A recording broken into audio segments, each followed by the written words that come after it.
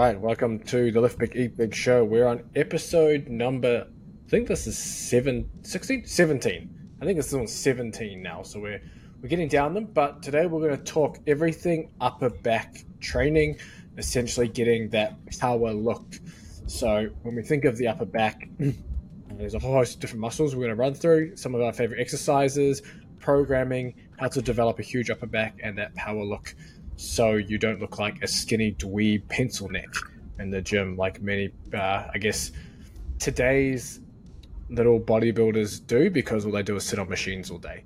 But we have Colm Wolf here, 2 times World's Strongest Man competitor, New Zealand's Strongest Man, host of other things. He's got a bunch of strongman programs within the Lift Big Big Underground. We also have Mona here, who's a Commonwealth medalist in Olympic weightlifting, African champion in Olympic weightlifting, CrossFit Games competitor, and the CrossFit Games is on right now too.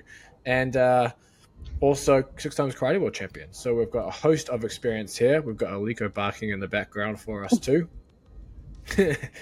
being that dog. But we're going to run through upper back training. And obviously within the sport of weightlifting, the sport of strongman, even other strength sports, upper back is one of the most important areas. And then obviously if you're more physique orientated with your goals, having the large upper back is going to make that huge point of difference when we're talking about physique.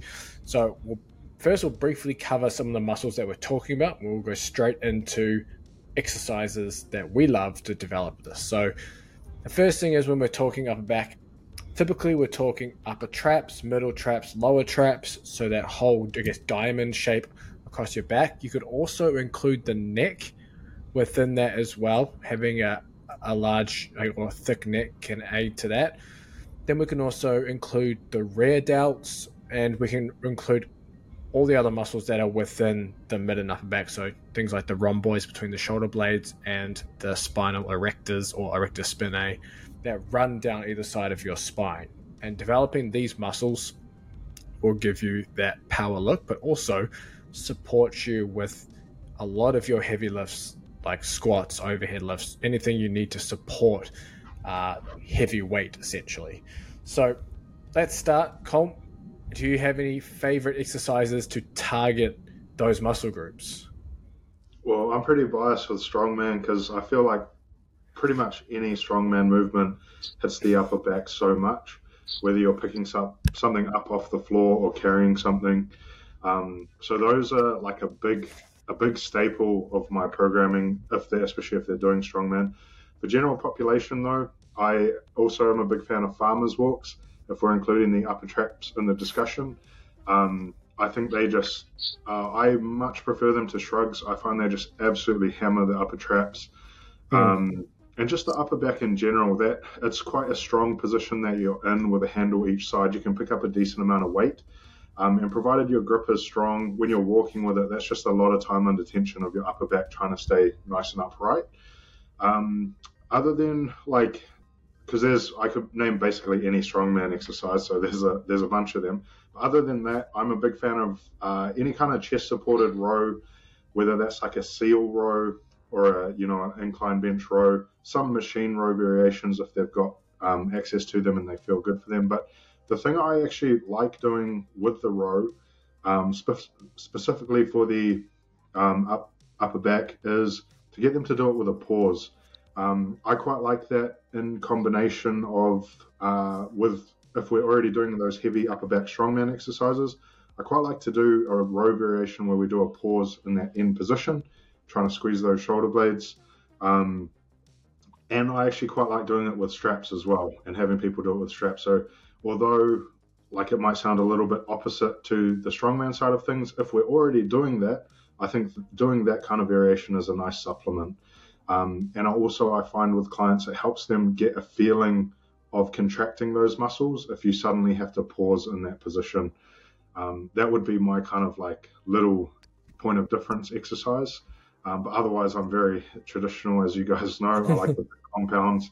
I believe that big compounds just build that thickness in the back like nothing else really. And I think we're similar in that with weightlifting. Weightlifters have incredible upper back development, and so I'm pretty much a fan of all those variations as well. Yeah. Before we get into the weightlifting side, didn't you mention, Colm, that someone was going on social saying that farmers walks aren't a good trap or upper back exercise? Yes, I have seen that. Off the top of my head, I can't remember the arguments, but it kind of boiled down to they were talking about going, I think, ultimately too light on the farmers walk.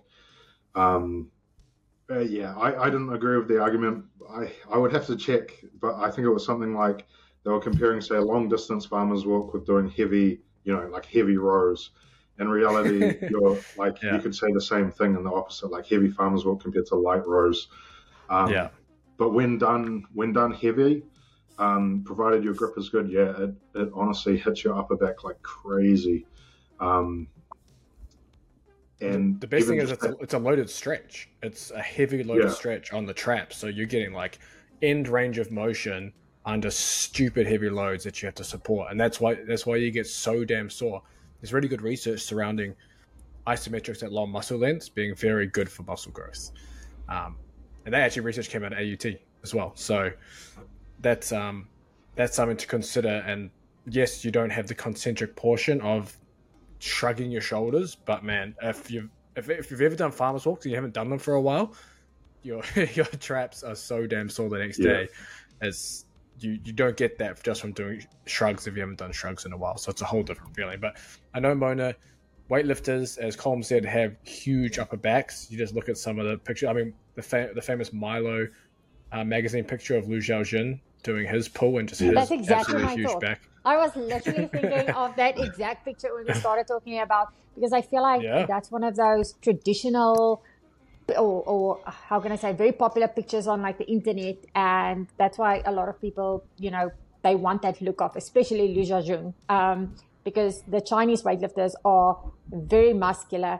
So are a lot of other athletes in the sport of weightlifting, but I feel like the Chinese weightlifting team is very good with showing as well what accessories they are doing, and not just your weightlifting movements. And I mean, all the weightlifting movements, just like Cole mentioned, are really important to build that upper back.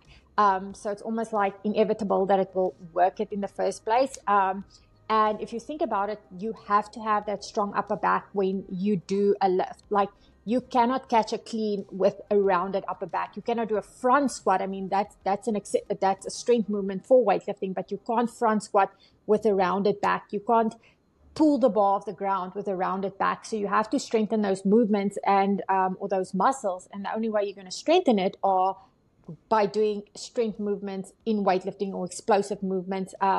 Like, for example, your pulls, snatch pulls, clean pulls.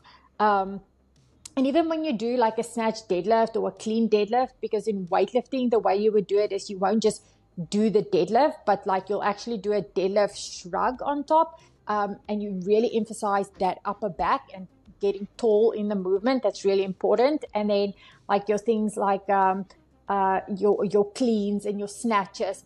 And you have to have that strong upper back even when you block the weight overhead. And I often find that when I do heavy overhead squats, I feel my upper back is really stiff the next day as well. Just because it's not just shoulders, you have to squeeze every single muscle in your back, in your basically your whole body has to work together. How would I say? Maybe you can think of a word, James. In unison, you mean? In unison, yes. I was going to say in harmony, but I was like, no, that doesn't sound right. But in unison, in unison, for everything just to like work together and for you to do that movement and be explosive in the movement and make it look beautiful as well. But then there's also like some accessories that you can do in weightlifting that will also help build, just that trap upper back look of yours. And I know Cole mentioned like your rows and your farmer's walks and those kind of things. But like in weightlifting, not so much your supinated, but your pronated wide grip pull-ups, that gives you a really nice back as well. And for weightlifters, you can do this as well with weight, because that will just help strength building as well, will help your grip. And then there's like smaller exercises that you can do, or smaller accessories like your band pull aparts and your face pulls. Those are just like really nice accessories that you can do just to like help build the upper back as well. And that's more, I would say, that's more an exercise of like a prehab type exercise than actually making you strong in those movements. But another really cool exercise that I didn't really do much, but I actually did this when I was in Romania, is like your upright rows. That's almost one of the like staple exercises that they do as weightlifters. And that also gives you a really nice, that trap upper back look. Yeah, definitely. I think for me, using weightlifting exercises should be done if your upper back is a priority. Replacing your deadlift, if you're not a competitive powerlifter, strongman, whatever, but if you replace your deadlift with weightlifting pulls, I believe, and in my experience, it's far better for upper back development because you have that shrug on at the end of the pull. But my number one exercise that I always gravitate to, that I always use, is a snatch grip high pull off the blocks. So going from your knees, snatch grip high pull, that lights your traps up like nothing else ever will. You're going heavy lows, big shrug, upright row, everything with it, and that lights your upper back up like nothing. So that's the exercise. I love to do that from the floor as well, from the floor and from the blocks. I feel like I need to give my dad a shout out, because being, I won't say an old man, but like being an older man, he's my dad, but he still does it. And I mean, like, he's like 60 and he's like doing these exercises, and he's got a huge upper back. And he's been doing it like his whole life. And back has always been like one of his like staple exercises to train. So I feel like when you get older, like, that's one of those looks that you can keep that super postured, like really confident look as well. Yeah, I love that exercise. If anyone's listening to this and wants an exercise to add to their training program today or tomorrow, give that a try. It is brutal, and it will, your traps will be so sore the next day if you haven't done it before. It's crazy. But on top of that, obviously the pulls I mentioned, clean pulls, snatch pulls with the shrug at the end, those things are great for the upper back development. We can also go into shrugs. However, I don't typically do shrugs. I don't know about you guys. I know Cole mentioned he prefers farm muscles and stuff like that. I know weightlifters don't really do shrugs either because of all the pulls. So if strongmen and weightlifters who have some of the largest upper backs ever don't do shrugs, maybe you don't need to do them either. I don't think you need to do them, to be honest, to build the traps because you get so much work. Yeah. I did it when I was pregnant. But not, that's a very specific use case. Yeah, but like not at the bar, like obviously, but I did it with dumbbells, and it was just a really nice exercise that I could do, because when I had Mia, like one of the things, you hold your baby all the time, so you feel that like pressure in your upper back. So I feel like, there's females that have like little ones, and or you need to like strengthen. Hello, Bobs. I feel like I feel like if you're a mom and you need to strengthen your upper back because you breastfeed, you hold your baby all the time, it's really important to like work those muscles as well. So I feel like it's something that you can work during your pregnancy as well, without putting too much load onto your body, but then maintaining that strength so that when you have your baby, it can actually help you in the long run. And then when your baby's born, you can just build that strength back up again. Yeah. What's your take home on the rack pull now that the rack pull's kind of been poo-pooed along with other exercises? I'm sure it'll come back into fashion at some point, but people really don't like the rack pull. What's your thoughts on it? I think it can be like, so it's basically a strongman event. A partial deadlift is pretty common. And again, strongmen do have massive upper backs. I definitely think the rack pull can help. But if, like, in the context of, say, general population who's just training to get bigger, it can be an option. I think it can be an option, but I feel like it can be such a pain to set up and to do without destroying the bars. Like if you're using a power rack at a commercial gym or something, you're going to have to use such a heavy load. It's pretty easy to destroy their bars. In general, it wouldn't be my priority. Like, I would rather use other variations, longer variations. But like I said, in strongman, we use the rack pull all the time. Most of my clients have done, and myself have done, like various training cycles involving them.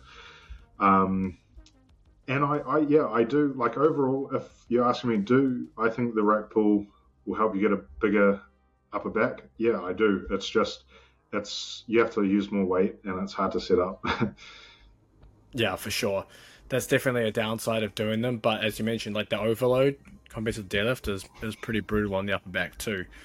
And then obviously all the various strongman exercises, carries, etc., etc. And obviously you mentioned as well, or Mona mentioned as well, the face pull and band pull aparts kind of things. Interesting because if you search Jim Wendler and just yoke, he has a whole program on developing the yoke incorporated with his 5-3-1, and it's literally doing like hundreds of band pull aparts and face pulls between your sets of pressing. Hey. And between the sets of pressing, and that's just building the volume of like easy to do exercises for the traps and upper back. So that's definitely another way of doing it. But it's funny as well that Mona mentioned the upright row, because the upright row is another exercise that, you know, was told you shouldn't do because that's what the test for shoulder impingement was. And that was kind of like the whole idea behind it. But if you have healthy shoulders and it doesn't hurt, you should probably do the upright row.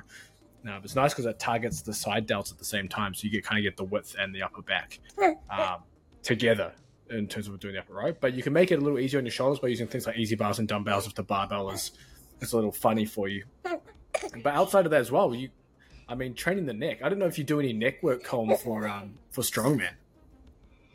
Not so much, but it is something that I want to more so play around with in my own training first. I can't say I've had, other than, you know, working around various injuries or giving some very basic neck exercises, I haven't really given any strongman clients any direct, neck harness work or anything like that, mainly because no one has them over here. I know AET, did we have one at one stage?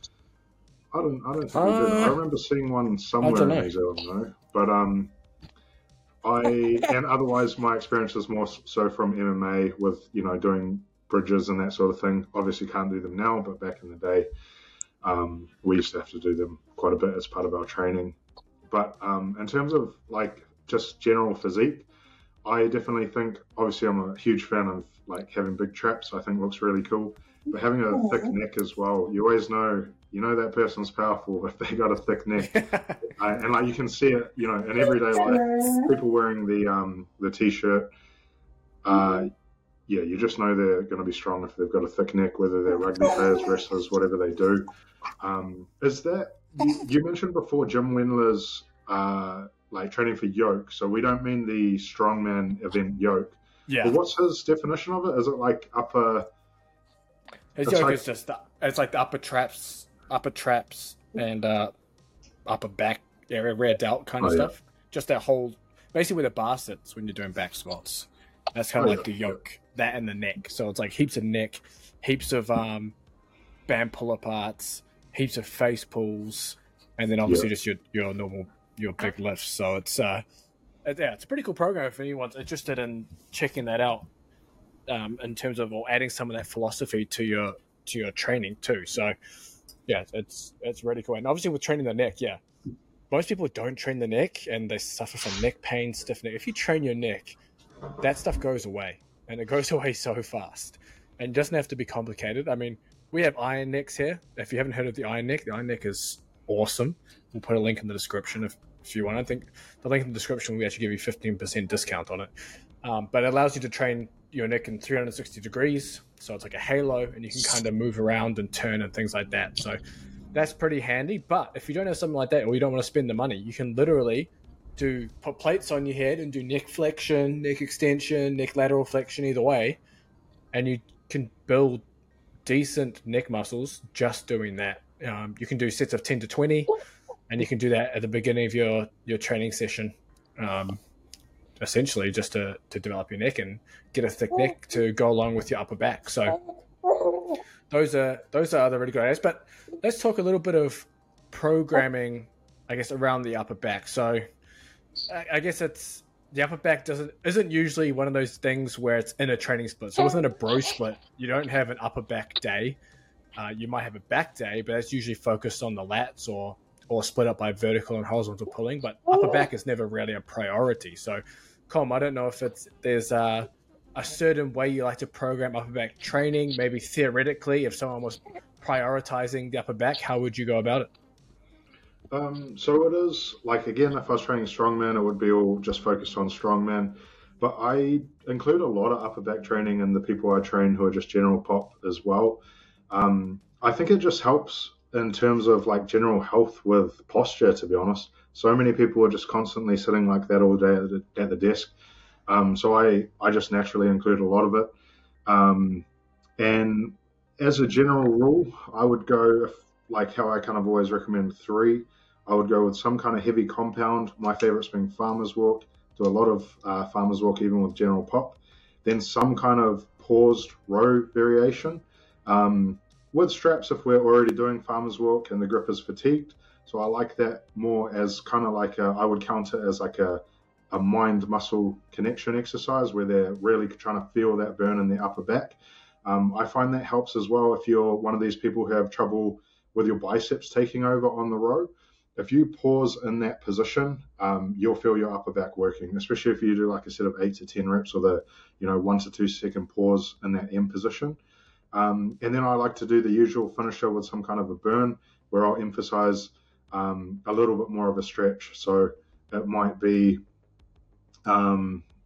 normally it's just another row variation, but without the pause at the top. And because we're not doing the pause, we can go that little bit heavier in that end range and get that little bit more of a stretch. But provided we've done some kind of like pull as that first heavy compound, I see that as taken care of mostly with the traps. I'm kind of the same as you guys. I don't really like to use shrugs. Sure, there's some niche cases, but for the most part, if you've already done some kind of heavy pull, I don't think you need to do shrugs. And it's not, I just don't think it's that time efficient. You're targeting such a small area, whereas with a big compound, you're hitting so many things. Then we've got that pause variation, and then the stretch higher rep, the old finisher. I quite like. Yeah. I should also mention though, I use face pulls a lot with both strongman and like strongman powerlifting and general pop. I use face pulls a lot of the time twice a week. Honestly, any variation. Like at work, I use TRX quite a lot. With clients, we use cables. We do standard, seated, all sorts of variations. But yeah, face pulls is another one. That's probably it's funny, even though I didn't mention it, it's probably my most common one out of all of those that I use. Yeah, I need to actually start using it more often too. I just kind of stick to the big stuff and leave the little stuff out. But actually, you reminded me. You mentioned obviously about rowing with the pause. It's such a small change you can make with your rowing. If you want to target the upper back, is typically when we do barbell rows, for example, we'll row to the belly button because you want to hit the lats better and not target the upper back in that sense. But if you're targeting the upper back, you can actually row to your chest with the bar, and that's going to hit the upper back better. And then same thing with doing dumbbell rows or any other rows. With dumbbells, you can do it with elbows flared out. That will hit more rear delt and more of that mid trap as well. So that's something you can do to target the upper back versus rowing to your hip, where you'll be targeting more of the lats. So those are small changes you can make in your training that you're already doing to put more emphasis there. So that's something that definitely worth trying. But there's actually, before going further down the program, there's also like the incline shrug. So just lying on the bench for the incline, because with the normal standing shrug, the shoulders are pressed straight down. But if you look actually how the fibers align of the traps, they kind of come back behind the body like this and kind of come up. So if you're doing the incline shrug, you actually get a better stretch of the upper and mid traps.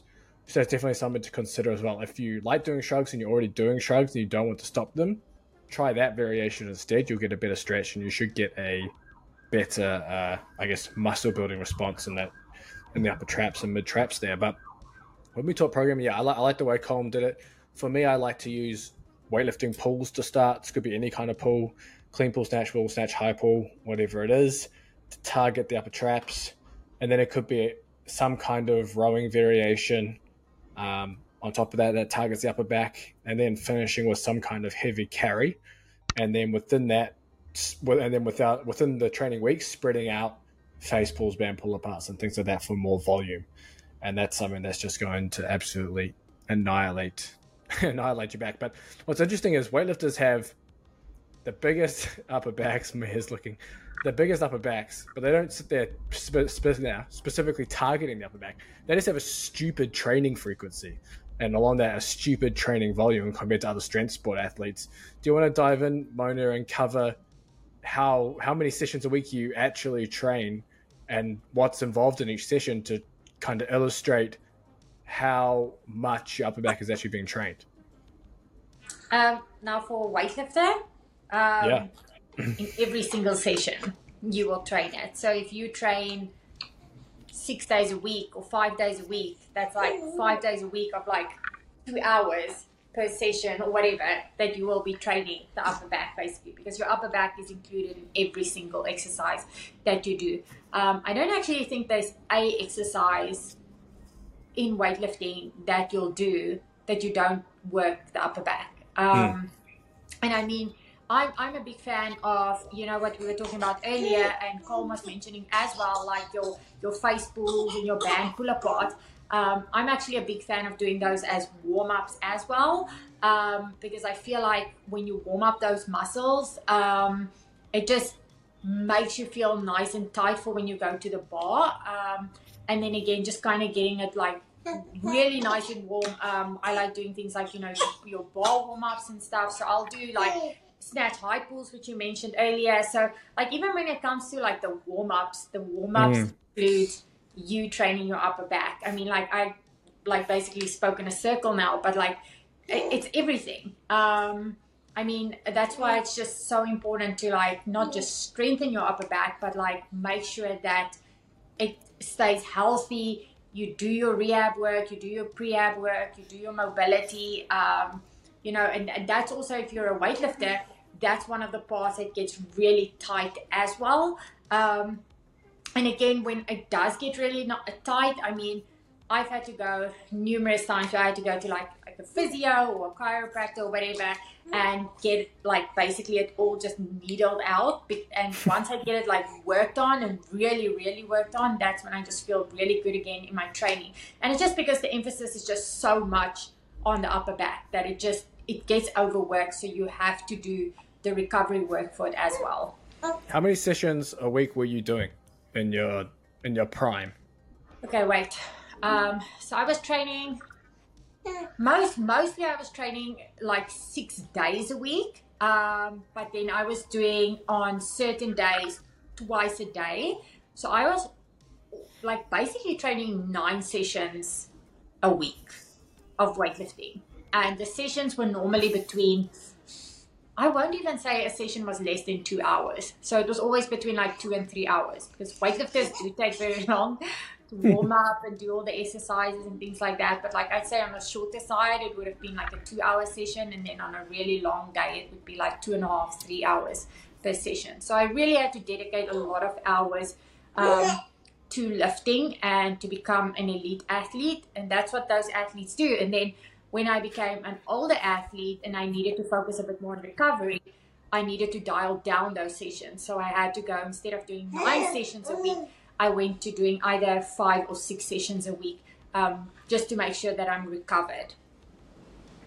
Yeah, it goes to show how much you can, or how much training the upper back can tolerate, and even the body can tolerate, especially when there's not as much, I guess, eccentric action. Like weightlifting is mainly concentric. So if you're doing like hardcore bodybuilding stuff, yeah, you probably wouldn't want to do 9 sessions that involve the upper back, because that would just be too brutal. But Colm, in terms of strongman, obviously less training frequency, but how often are you typically, or a strongman training per week, and developing the upper back that way? I would say the most common strongman programs are probably 4 days a week. I also use 3 days a week quite a lot, but it's similar to weightlifting in that almost every exercise that you do in strongman uses your upper back. So even if you're just picking up a log off the floor, that's going to be using your upper back. When you're cleaning a log, it's using your upper back. When you're in that rack position, it's using your upper back a lot. And then same with the overhead press in that log. Farmer's walk, any kind of carry, even say yoke, right? It's not exactly the same, but your upper back is, because the loads are so heavy, your upper back is having to contract so hard to keep everything nice and stable. So pretty much any strongman day, you're training your upper back indirectly. But I would say most strongman programs directly train it assistance wise 2 times a week, and then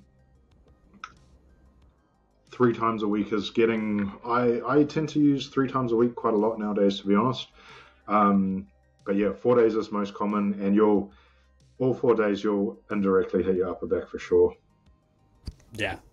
That's still way more volume than a typical bodybuilding split where you might train back once, twice if you maybe do something well planned. So that's just an idea of, hey, if you are prioritizing upper back, maybe increasing the frequency of your training is your ticket there, and it could be something that you think about doing. Now, by increasing frequency, it doesn't mean that every session is targeting the upper back. It could be something as simple as having 1 or 2 sessions that maybe do target the upper back, and the rest kind of you're just doing the easy face pull band pull apart stuff for reps, kind of that easy volume throughout the other sessions, and just simply supersetting stuff. Like I still remember, like I used to do it often. Was anytime I did any pressing, I would superset with chin ups or pull ups, or band pull aparts or face pulls. And that's a really easy way to get volume, and it doesn't affect your pressing performance because you're not doing them to failure. You're just kind of getting reps in between your sets, so you're not just resting doing nothing. So that's definitely something to think about in terms of upper back training and increasing that training frequency, considering sports like, or athletes like weightlifters and strongmen train the upper back with such high frequencies and don't run into problems that I guess other people might run into when they train something too much. But I actually wanted to cover as well, I don't know if you've checked out any of the CrossFit comp that's been going on. I haven't seen it actually. Yeah, well, it's because you can't. So they decided to live stream the CrossFit, but they were like, okay, they're just live streaming the age group stuff and the adaptive stuff, I think. But you click on the live stream, there's literally a camera at like the end of the stadium, and there's no coverage of what's going on. There's commentators and everything, but you can't see anything that's going on. What? So it's like, I think it might be live right now still, actually. And we were watching and we're like, wait, like, are they going to like fix this, or is this what they're doing? Because apparently they've moved everything to an app, which I don't know if that's a good move, because I'm assuming that will kill their viewership, especially for sponsors. But the idea that they're only streaming age group adaptive, but you can't even watch that. It's literally so far. Actually, the leaderboard. I don't think it's actually you being able to see the other athletes, which is so weird. Because I woke up this morning with a lot of CrossFit athletes with posts, and they were like, "This is boo, blah blah blah." It's like you can basically, the athletes look like ants, and then they'll be like announcing saying the athletes are doing wall balls. And this exercise in their WOD or in their heat, but they'll have the camera, like for example, on the platforms. Not even. And they'll obviously you can see the whole damn stadium. On the platforms. And when we were looking, like we literally cannot see, couldn't even see one athlete lift. And it was such an exciting event because they were going on about they're going to do this 1 rep max snatch and 1 rep max clean and jerk for a total. Yeah. And that's going to obviously count towards their scores.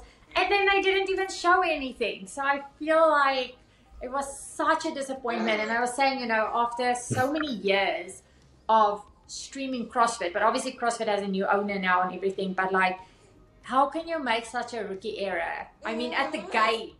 I don't think it's an error. It's like a local competition. It's planned. It's planned. It's not an error. They want you to be there. I mean, I wish I was there because obviously the CrossFit Games is like one of those events that's just like, I think it's just really amazing. I mean, obviously from being there before, like, it's different being like an athlete, but like just being there and feeling that vibe and like everyone around you is like jacked athletes and like, they just, it's just such an amazing and like fun event to go to. But obviously if you can't go, you still want to get that excitement from being able to view it online. Yeah. Is the app's paid, I assume? No, it's not. There's no paid. Yeah, it's a free app. So because I'm registered to CrossFit.com, and I don't know if this is from when I had my own CrossFit box, but I still get the emails, and that's where I saw they've got the app. Like James didn't even know that there was an app, but the other thing is like what makes it a bit weird this time, or not weird, but like obviously Tia Clay to me is not competing. She had her baby recently, which is really exciting. But obviously like some of the OGs on there, and also Cara Webb. She's not there. She's currently pregnant. So I feel like my favorites on there, and I probably I'm not going to be that excited to watch like I was before, because it's exciting watching someone like Tia, like defending her title, and just like everyone trying to beat Tia, like everyone had to like up their game. And it really did up that level. But like now without her there, I'm still interested to see like who's going to win, but I don't think it's going to be as exciting without her there. Yeah, I was just looking at the day 2 just to see if it was any different, but it's the same thing but inside the stadium, so it's just like the whole floor and stadium, so you can't see who's where or anything. It's I don't know why they did that.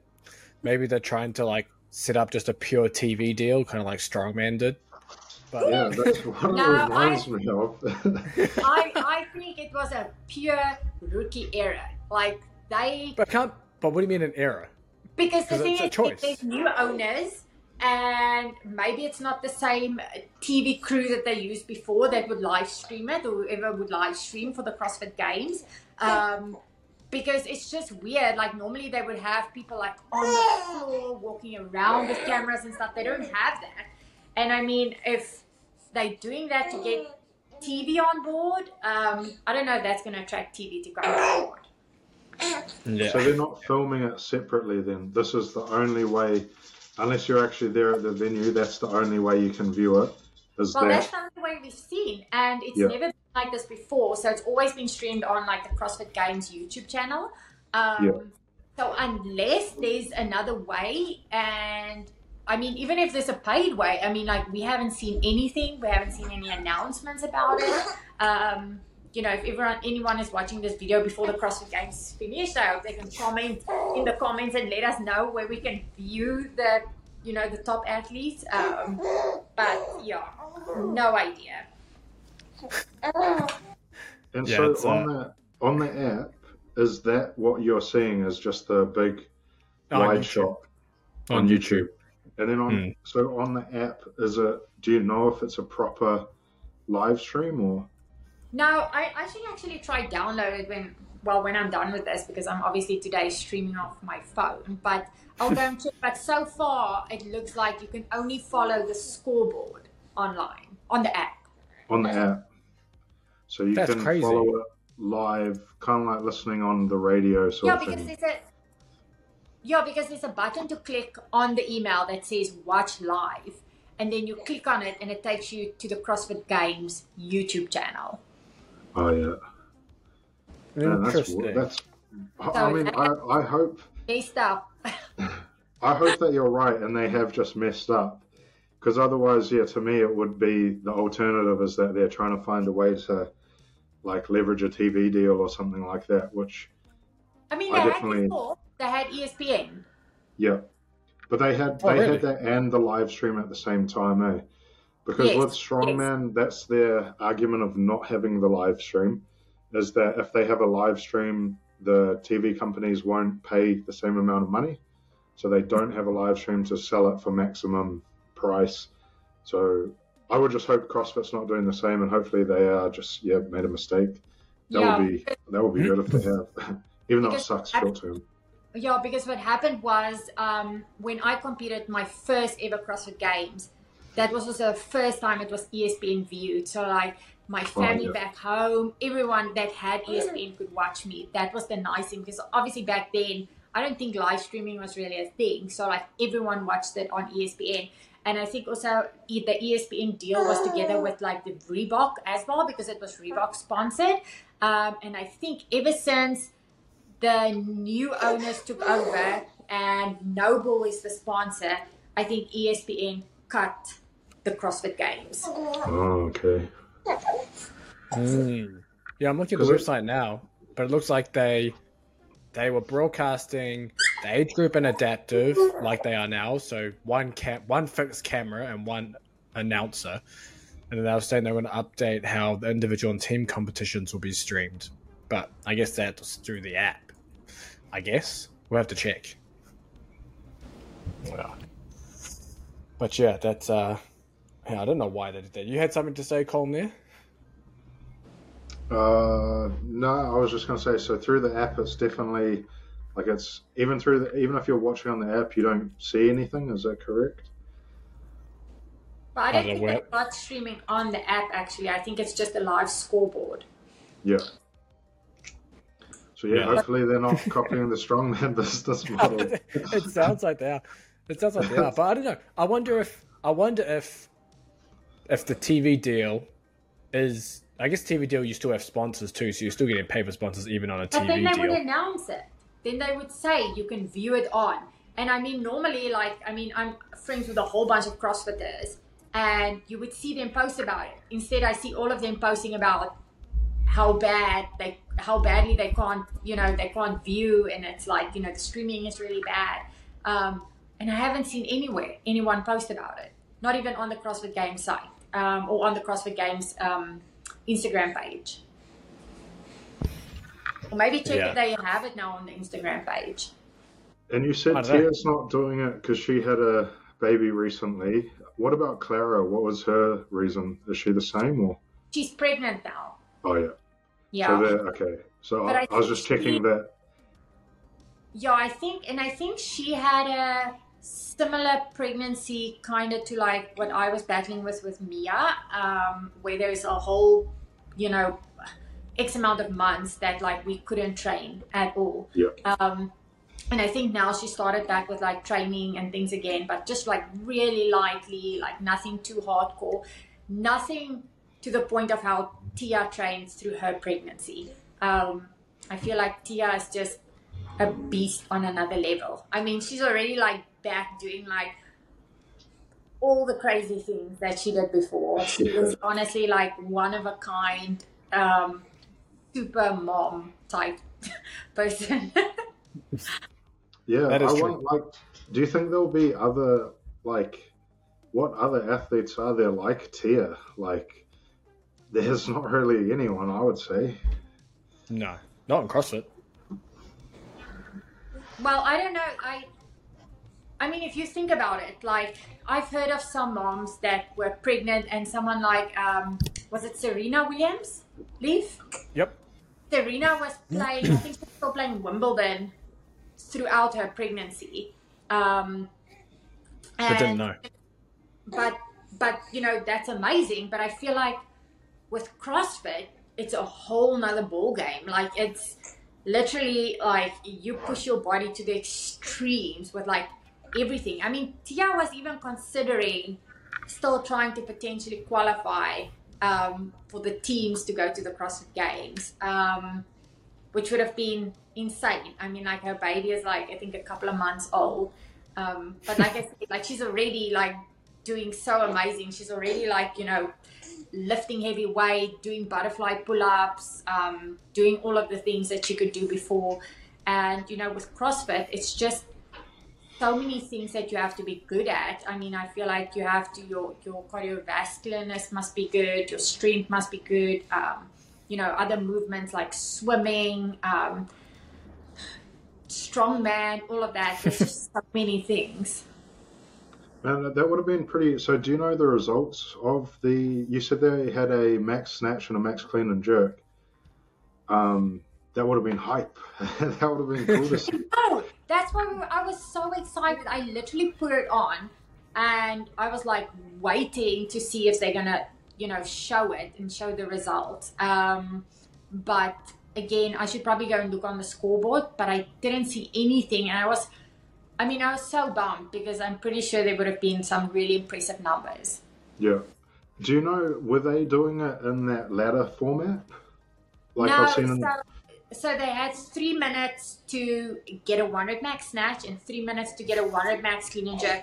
So what if it is the same as like when I competed previously, what they do is like a lot of them will warm up towards basically their max already in like the warm-up area, and then they give 3 minutes for all of them at the same time to try and get a 100 max. So a lot of them will then go and do their snatch at the same time, and then quickly add on weight, and see if they can get maybe like a new PR or like, beat a certain number or whatever. So I think a lot of them would probably get like maybe 3 or 4 attempts in that 3 months. The individuals and teams doesn't start till after this adaptive and age group. So adaptive and age group goes until August 3rd, which is tomorrow, Thursday, and then obviously the actual games for individuals and teams starts Friday. So we'll see if they're going to live stream it on YouTube with actual proper coverage. Because if so, we'll have that on all day over the weekend, just because that's what we do while we do some work. But it's my birthday. There's also fights on. Well, on James's birthday, like, it's watching sports. I feel like that's the best birthday gift that you can give him. That's my birthday gift to him. You can watch sports the whole day. No, well, and because we're in USA time zones, all the other sports I can't watch, but there are fights on. Is it on Friday? I think there might be fights on Friday night, and there's fights on Saturday night too. So there's some good events on that we'll definitely be watching. It's easy to celebrate your birthday. Why, is he saying it's hard to celebrate your birthday? It is. It is. Like, I want to do a lot of things. But you can't fit it in one day? I have to have a birthday week. No, that's princess treatment. That's your Barbie movie right there. Don't I deserve that? Cole, don't you think that your partner putting Colm on the spot right there within the podcast live? I'm not a fan of the birthday week either, to be honest. Yeah, do you hear? See? Not a fan of the birthday week. It's too Barbie. Too much Barbie. Week, to me, is just too much. Yep. Too much. Some people do birthday months. Like, I know, it's crazy. Who? I know some people. What's involved in a birthday month? Everything. Going on trips to But every day. Every day. Every day. Like, they'll do something. Can't be. Probably not like every single day, but they celebrate a birthday month. And they make sure everyone knows about it. This sounds like your buddy shows you watch on Netflix. Yeah, there's that MTV show, My Super Sweet 16 or whatever it is. Do you remember that one? That's like a decade ago. Yeah, that's pretty old. I don't know if it still exists, but I'm sure those kids have a month long. We were like super young. I feel like that was something we watched. I remember I was like super keen to watch that too. I think I watched it when I came from school. Oh my gosh. Horrible stuff. And now you've continued to have it on to whatever's on these streaming channels now with all that crap of reality TV. It's horrible. But we've gone off the rails here from CrossFit. Is there anything happening in the strongman world, Colm, or is that... Wait, isn't there the deadlift competition that's currently going on? Or coming up? It's going to be coming up, so that... it'll be interesting. Like, as usual, guys, everyone's targeting 505, and there's always guys coming into it looking strong. But I don't know. I still feel like it's not going to get broken, as cool as it would be to see. I don't know, man. I just feel like Thor and Eddie are just on another level in terms of, like, deadlift strength and just strength in general. Plus, like, Makarov, who I think it was 490 he posted the other day, like, he's not got the competition calibrated style plates, so the bar sits a little bit differently like it normally would, which means the whip is going to be a lot different. Well, not a lot different, but when we're talking about 505 kgs, if he can get it even half a centimeter higher with, like, having an extra amount of flex in the bar, it's going to make a difference. But he's also got it slightly elevated, and again, like, for the average person, doesn't make any difference. It's just a rubber mat. But when you're talking about 505 kgs, and that's an extra 15 on what he hit, I just can't see it happening. But it would be cool if it happened. The other aspect with that is, so you're allowed whatever equipment you want. So multiply suits are kind of all the rage in strongman at the moment. And having that bar just that little bit elevated higher means that he can have his suit, because they all have, I don't know if you guys have seen them, but they're these very thick suits with adjustable straps. Mm-hmm. So because they're adjustable, you have your training partner Velcro them down. You can have them so tight that you basically can't bend over and get a certain start position. If that start position, like, so he's deadlifting off of those rubber mats, even if it's just like half a centimeter higher, you can get that suit just that little bit tighter. And if it's that little bit tighter, you wouldn't necessarily be able to get that same position on a deadlift bar off the floor. So yeah, I would have to say, and I know Graham Hicks is also looking very strong, but I personally would just like to see, I doubt it's going to happen, but I would like to see, like, people, at the moment it's like I can't remember the jump last year. I think the jump goes from like 470 straight to 505, something like that. But it's been like that kind of every single year since they stopped doing the deadlift champs for a couple of years after Eddie did it. But I would rather each year they just focused on increasing that other number rather than everyone always focusing on chasing that 505. But at the same time, I understand it, because there's meant to be a decent amount of prize money if you pull that 505. So everyone wants to focus on that. But you know how, like, just from a training perspective, right? If you've got a certain, let's say you hit a PB, let's say you hit, I don't know, 100 kgs on bench. You don't just, well, people do this. You shouldn't just go, all right, next time I'm going to go for 140. You know, you want to, each training cycle, you want to build on what you hit a little by little and keep building it up. And if you're like, okay, next time I'm going for 140 and you miss, and then like, all right, next comp, I'm going for 140, I miss. That's what I feel like the deadlift champs has turned into a little bit. But at the same time, I suppose it's about putting on a show for the crowd. That's what gets them the money. So 505 has a lot of hype around it. And I suppose at the end of the day, it's about entertaining people. If the crowd's happy, that's cool. But just from a training perspective, I would rather they focus on each year just upping that number a little bit more than they do. Yeah. It actually reminds me, if you are a deadlift fanatic, one of our members increases deadlift from 240 kilos to 260 kilos in 8 weeks on our Farm Boy Strong program. That's in the Lift Big Epic Underground. So if you want to pull big deadlifts, check that out. You've also got Colm's Strongman programs in there as well that will give you a huge deadlift too. So if you're like that, definitely check that out. But yeah, that's interesting. When does they actually hold the deadlift competition? I'm not actually sure on the date. It must be within the next couple of weeks. I can't remember the date off the top of my head. Yeah. But as I was saying that as well, I used the bench example. I should have used deadlift, because this happens all the time. Someone will hit like 260 or 270 deadlift. Their next goal, 300 kgs. When the person hits 300 kgs, next goal is 700 pounds. Normally it's 317, but they just go straight for 320. I've seen a lot of people stall over the years doing that exact same thing. Whereas if let's say you hit 300, next time you're going for your PB, you go 305, maybe 310, depending how the training cycle goes. It's just, you're going to have a much higher chance of success rather than focusing purely on those big jumps, even though I know they're the really cool sounding numbers. No, definitely. I think that's everything there. But actually, the other thing we're going to do for my birthday, we're going to take little Mia down to the Stark Center. I don't know. You know the Stark Center at all, Colin? Nope. It's here in Austin, Texas. It's like you'd love it. It's the old time physical culture museum, basically. So it's all of the old strength training books from back in the day, all the old strength training pictures, implements, all that kind of stuff. It's epic, man. You get to see all the old strong people on the walls there and things like that. So you have something there, Mona?